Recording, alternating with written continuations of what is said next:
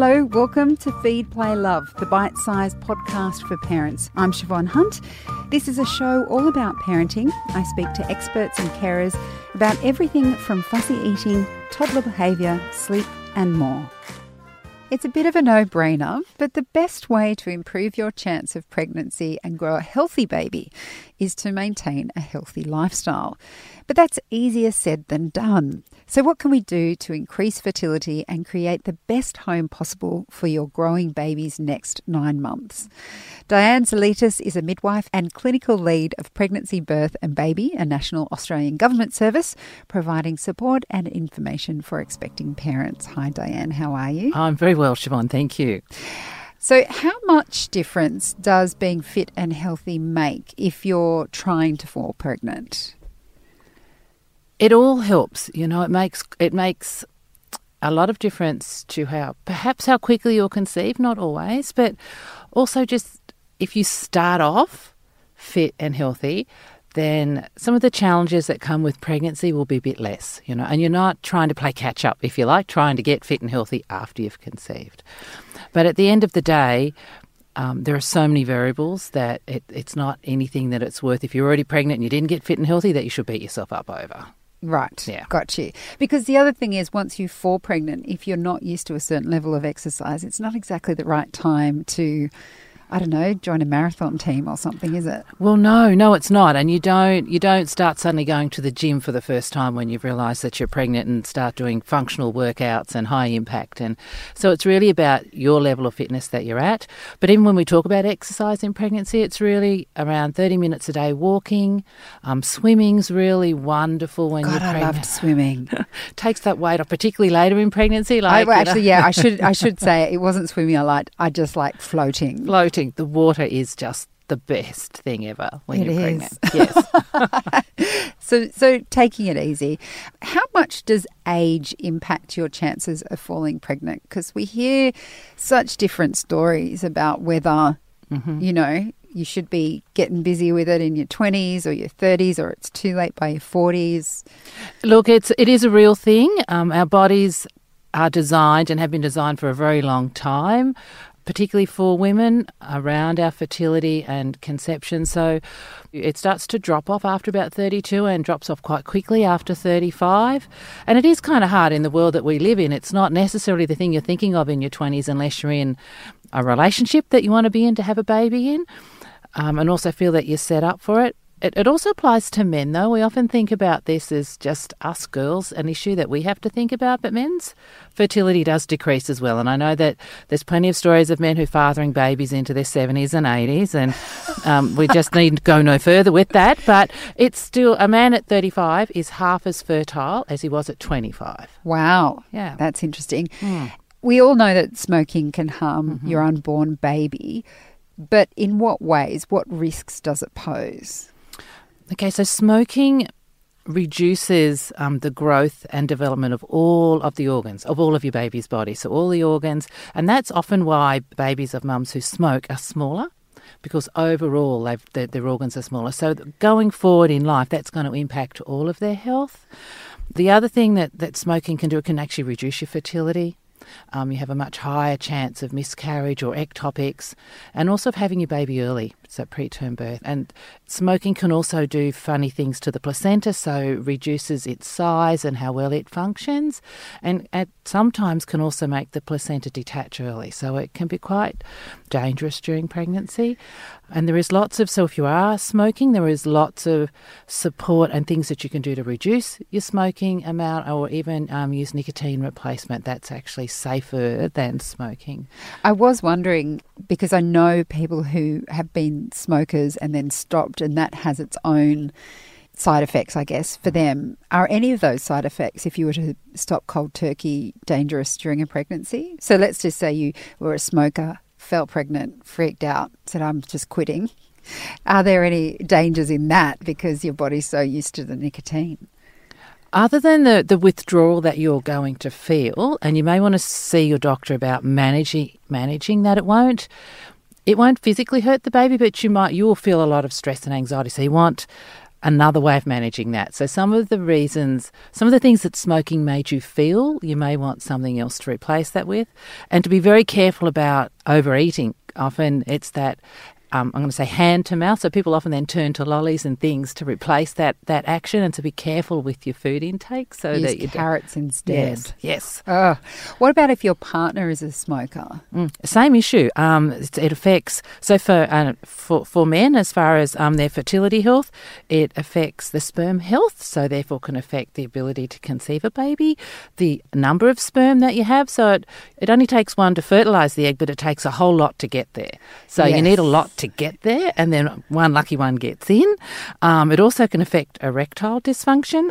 Obviously, problem. Yes. And the sperm is, half of your baby. And so within that sperm is all DNA and everything, half of what your baby's going to have. So it can affect that as well. And the other thing is the environmental smoke. So mum is breathing in that passive smoking if you're smoking around her, and the same for the baby when it's born. So having smoke in that environment where they are, the breathed out smoke, the environmental smoke is quite toxic. So there's a lot of poisons in that's just as, or even sometimes more harmful for people than the original smoke, if you like. What about alcohol? Because that seems to change over time, whether you can have a glass, you shouldn't have any. What's the story with alcohol intake during pregnancy? Look, the current best evidence that we have is that there isn't any known safe level. So once you know you're pregnant, it's best to not have any.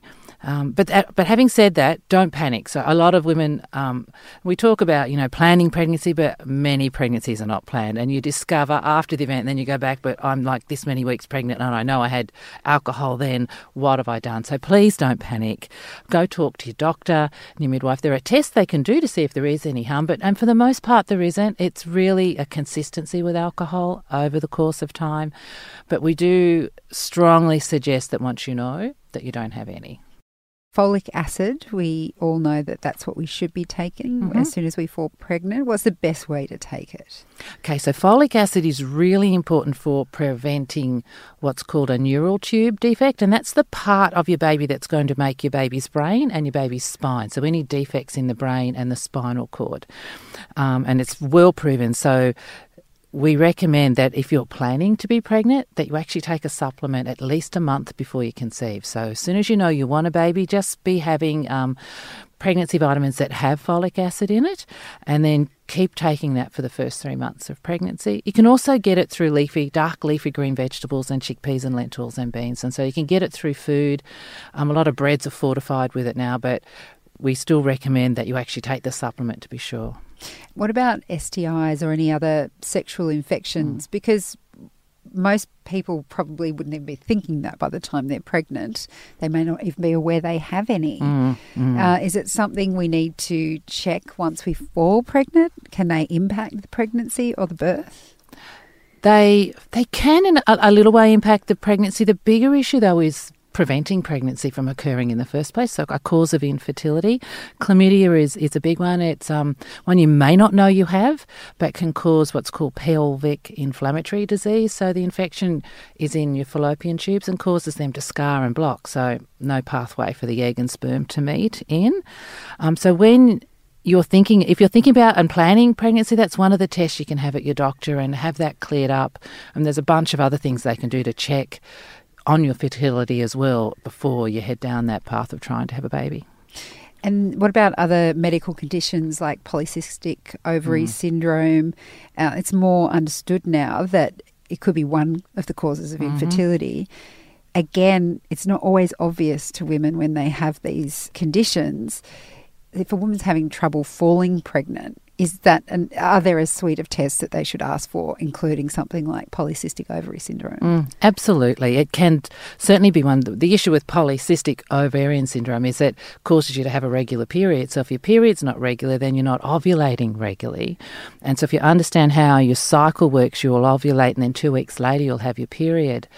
And then you use that 4 weeks to kind of guide yourself to know when your window of opportunity is. But if your periods are irregular, then you don't have enough of a regular warning as to when you might ovulate. So that's why it is an impact on fertility. You just kind of shooting in the dark, if you like, which sounds like, sorry about that play on words, but you never kind of know when your fertile window is to try, because you get your period and, it's 2 weeks before that. Well, it's too late. I've missed that.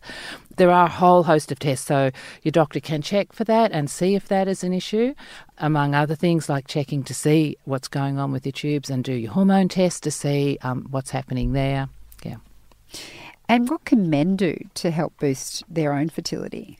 Well, exactly, it's really important to consider him in the picture, because he's half of the equation, and we're certainly a lot more focus is on men's health.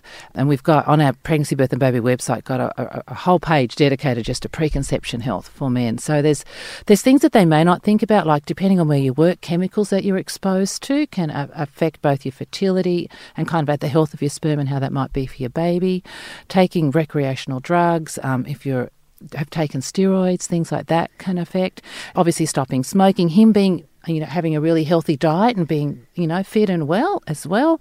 And also keeping his testicles cool. So having, if you pardon me, hot testicles reduces your sperm count as well. Really? Yes. So, I had heard things about, wearing loose shorts means you'll have a baby girl, but I didn't know it actually impacted fertility. If they get a little too hot, their sperm are not happy campers, and you don't have as many. Yes. That's hilarious. I don't know why I find that so funny. Now, if you're in a relationship and you are trying to fall pregnant and you're having issues with falling pregnant, it's so stressful. Does Pregnancy, Birth and Baby have any advice in terms of how you can manage that as a couple, because it's kind of a sensitive area for lots of different reasons? Look, it is. It's a really tough time. It can be a really tough time. And it's really about understanding each other's perspective and certainly and that's really then comes back to keeping your lines of communication open and talking to each other. So there's every month, You'll know your window of opportunity. You'll go, okay, maybe this time, and then you'll be waiting and dreading at the same time for your period to come, and then there's that sense of no and the letdown. The hormonal and emotional roller coaster of this is just phenomenal, and the longer it goes on, and because that window of opportunity to conceive is only a few days in a whole month, you've then got to wait till the next month. Time flies by, so you can find yourself months and months and months, and maybe even a year or two down the track and nothing's happening. So you can really start to feel, and for men as well, they really can start to feel like, what's wrong with me that I can't do this? And then how do you have that conversation with your friends?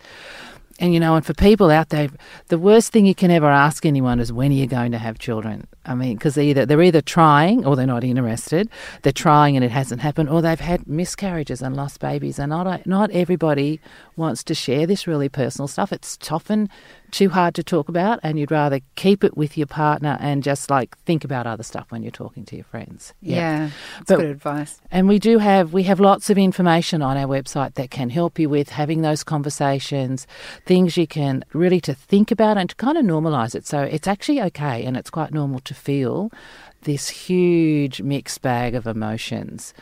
And not knowing, we control so much in our lives these days, and we can stage manage our lives really well, except for this. Yeah, and also if it's a second child, I think people often go, well, at least you've got one, and they don't really understand that it's painful regardless whether it's a child that's wanted, and if you can't fall pregnant, it's going to hurt.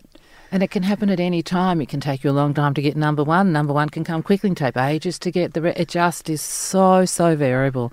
And the best thing is to kind of focus on the things that you can do. So it's staying well physically and emotionally, focus on your relationship, so stay strong together and talk, and then get help. There are lots of counselling services that can help you work through this. There are lots of websites and online services that can actually help you as well, because there are a lot of people who go through this. There's 1 in 6 couples will experience infertility of some degree. So it's right. Well, we'll include some of those links in the notes of this episode. Diane, thank you so much for your time today. You're very welcome. Thank you. That's Diane Zalitis. She's a midwife and clinical lead of Pregnancy, Birth and Baby. It's a government service providing support and information for expecting parents and parents of children from birth to 5 years of age. And as I mentioned, we'll put some links that we referred to in this interview in the notes of this episode. Feed, Play, Love is a babyology podcast produced and presented by me, Siobhan Hunt. I'd love to hear from you, so if you'd like to get in touch, email me at feedplaylove@theparentbrand.com.au. See you next time.